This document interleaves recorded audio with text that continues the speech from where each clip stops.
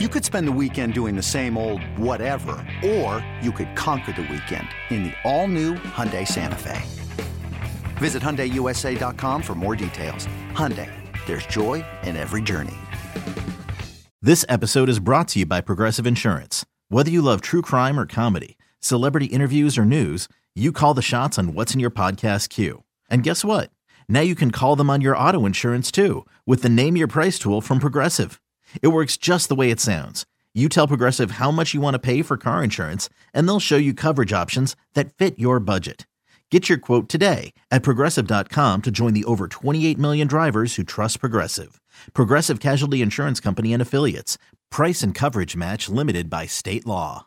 Hey, I'm Brett Podolsky, co-founder of The Farmer's Dog. We make fresh food for dogs. We started the company when we saw what a huge difference it made in my own dog, Jada, when she stopped eating ultra-processed kibble and started eating fresh, whole food. The Farmer's Dog food isn't fancy. It's just real food delivered to your door in pre-portioned packs. It's better for them and easier for you.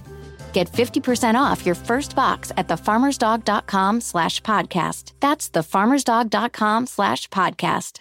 Yeah, there should be some passion. This doesn't have to be boring. You couldn't get bored by baseball. Hey, one thing the game needs is more people like you. Still have grown men run around tight pants.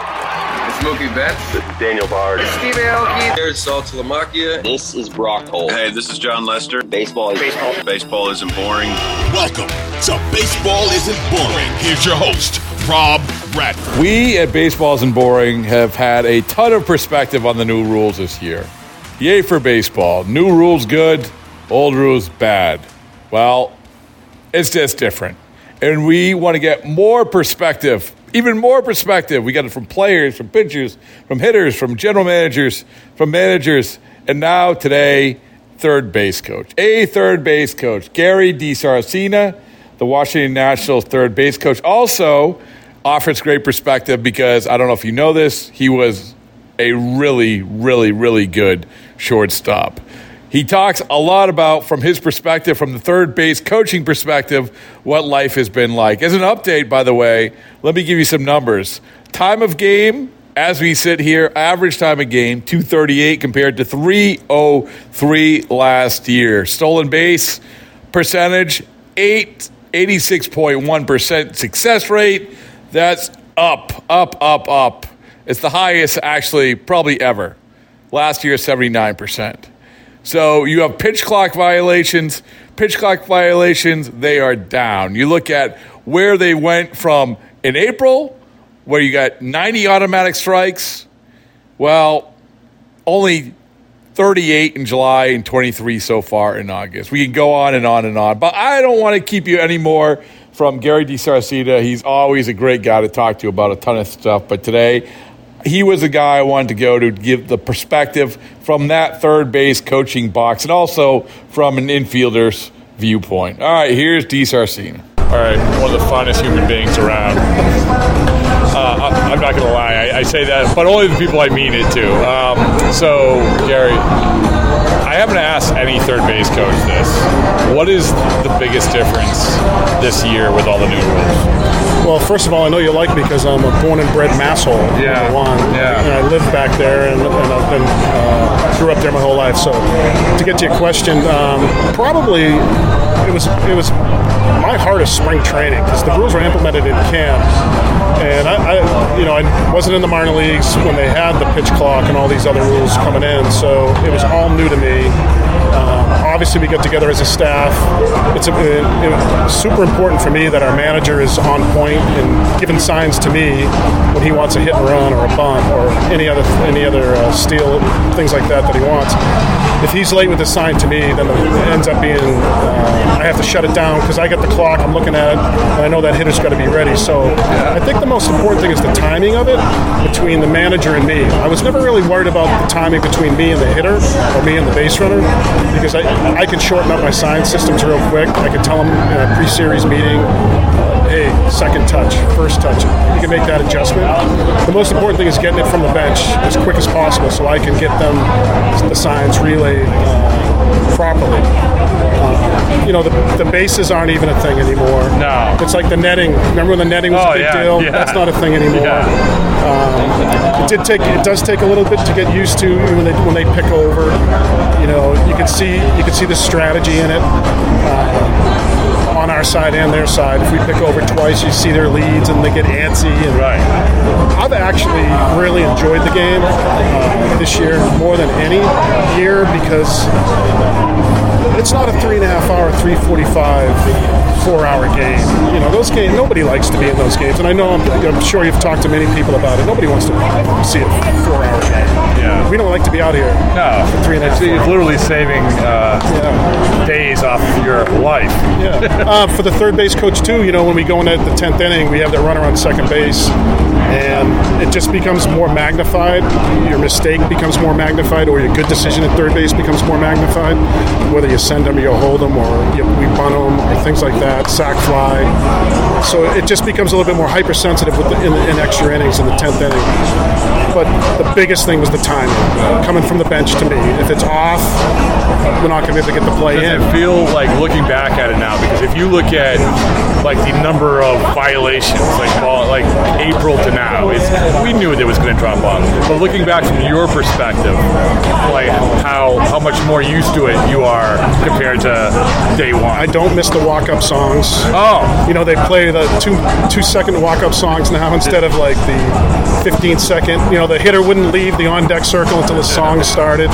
We don't miss that. We don't miss the long arguments or the talk. A hitter, can, before the clock, they would sit there and argue about a pitch and go on and on and on about it. I just think it's been, I was a little bit skeptical of it. Are you really? Yeah, because I just had never done it before. And anytime something's new to you, you get uncomfortable with it. Or how am I going to respond? Or how am I going to get this done? I don't even notice it anymore. It's just like the netting, like we talked about. Like it's so natural now that I find myself looking at box scores now and looking at the time of game. Oh, I see. Yeah, to see. I mean, we had one at like 1:59, and we were like, "Oh my god!" Did it feel 1:59? Oh yeah. Well, when they're 3 hours now, it feels like 4 hours. Yeah. Like the first game of the series that we're at right now, it was the first 3 innings. I'm like, this is going to be the longest game of all time. Yeah. And it still landed at like 3 hours. Yeah. So it's the pace, and I think that's what Theo and all those guys emphasized to us in spring training. Don't worry, don't get caught up in the clock or any of that other stuff. It's more the pace. If you pick up the pace a little bit, the clock is just going to be a reminder, more than like a police officer out here. It's just going to be a reminder. Hey, let's go, keep it going. I think umpires, looking back on the first month or two, umpires kind of struggled with starting over again. Yeah. When to do it, when not to do it. They've ironed that all out. The timeouts, we got a lot of guys on our team that call timeouts with two strikes on them. I still don't understand why the pitcher doesn't have a timeout. I mean, it just doesn't make sense why one has a timeout and one doesn't. Yeah. But all that stuff, probably about 2 months into the season, it was seamless. As the shift, which you haven't talked about, you as an elite shortstop, you look at short. This is one of the things we talked. Always going to bring back the athleticism. As a person who actually thrived in that world, right? How was your perspective of that? On the shift, I am glad it's gone. Again, I was skeptical about it at the beginning. I just wanted to see how it would work. My son plays independent ball, and I've been to like 3 or 4 of his games. And after about the second game, I said, "You guys don't shift?" He goes, "No, we're not allowed to," because it was always 2 and 2. And I just noticed it there, and then I noticed it here again with the pace of time. The third baseman's not running all the way out to right field, coming all the way back. Pitcher giving him time to come back. It's all about that pace. Yeah. That's part of the reason I like the no shift. It's cut down on my work, which is another thing. That's like you sit there and you work on with the analytical department about where to play guys. It's cut down on my work and educating pitchers too, because pitchers, that's half the battle. It's like, why didn't we shift that guy? Why did we shift that guy? And you're coming into the ballpark the day after a game, and you got to explain it to a pitcher again. Like, this is why we did it. Blah blah blah blah blah. But it does bring back the younger ball player who has range, athleticism. The Atlanta Braves, Baltimore Orioles, Cincinnati Reds. They could care less about shifting. They're going to make the plays. It cuts out that, in my mind, that 36, 37-year-old infielder that needed to be put on a GPS dot to make plays. Yeah. Those guys aren't going to be around much more. Yeah. unless they really can swing it and hit home runs or whatever, or they get folded into the DH role. It's just more fun watching C.J. Abrams, playing shortstop straight up and going out and make plays. Lindor's the same way. So there's a lot of guys.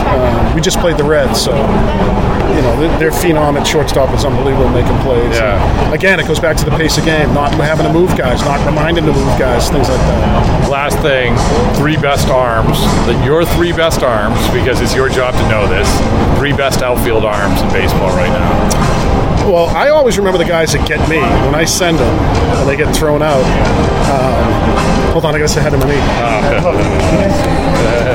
Caballo. Cody Bellinger's got me a couple of times when he was with the Dodgers. It's from center field. Hunter Renfroe got me a couple of times. You guys seen Hunter? He's got a cannon. Mookie Betts, cannon. The young kid from Milwaukee that's a local product got me the other night. Threw an absolute BB from the warning track. Threw one of our guys out. Starling Marte, when he was playing, he's hurt now. He had a tremendous arm. Without a doubt, you got to go. That's where I spend most of my time now, is with knowing the outfield arms, looking at video. We played against the Oakland A's, and I just was panicking because I didn't know any of these outfielders. I knew a little bit about J.J. Bleday. Kid from Texas, the right fielder Garcia from Texas has a cannon. It's the ones who get you. Sometimes you'll, Cespedes had made the throw of his life when I was with the Angels. He threw out Howie Kendrick from left field when he was with the A's. But I'd go with Betts, Bellinger, and Hunter Renfroe, Garcia from Texas. Acuna. I've deleted him from my memory bank because I don't run on him anymore. So he's all right. He's really good. I'm glad I remember that. I don't send anyone with Acuna, so he's not in my mind anymore. In celebration of opening day, we've got a special episode of the Moth Podcast for you.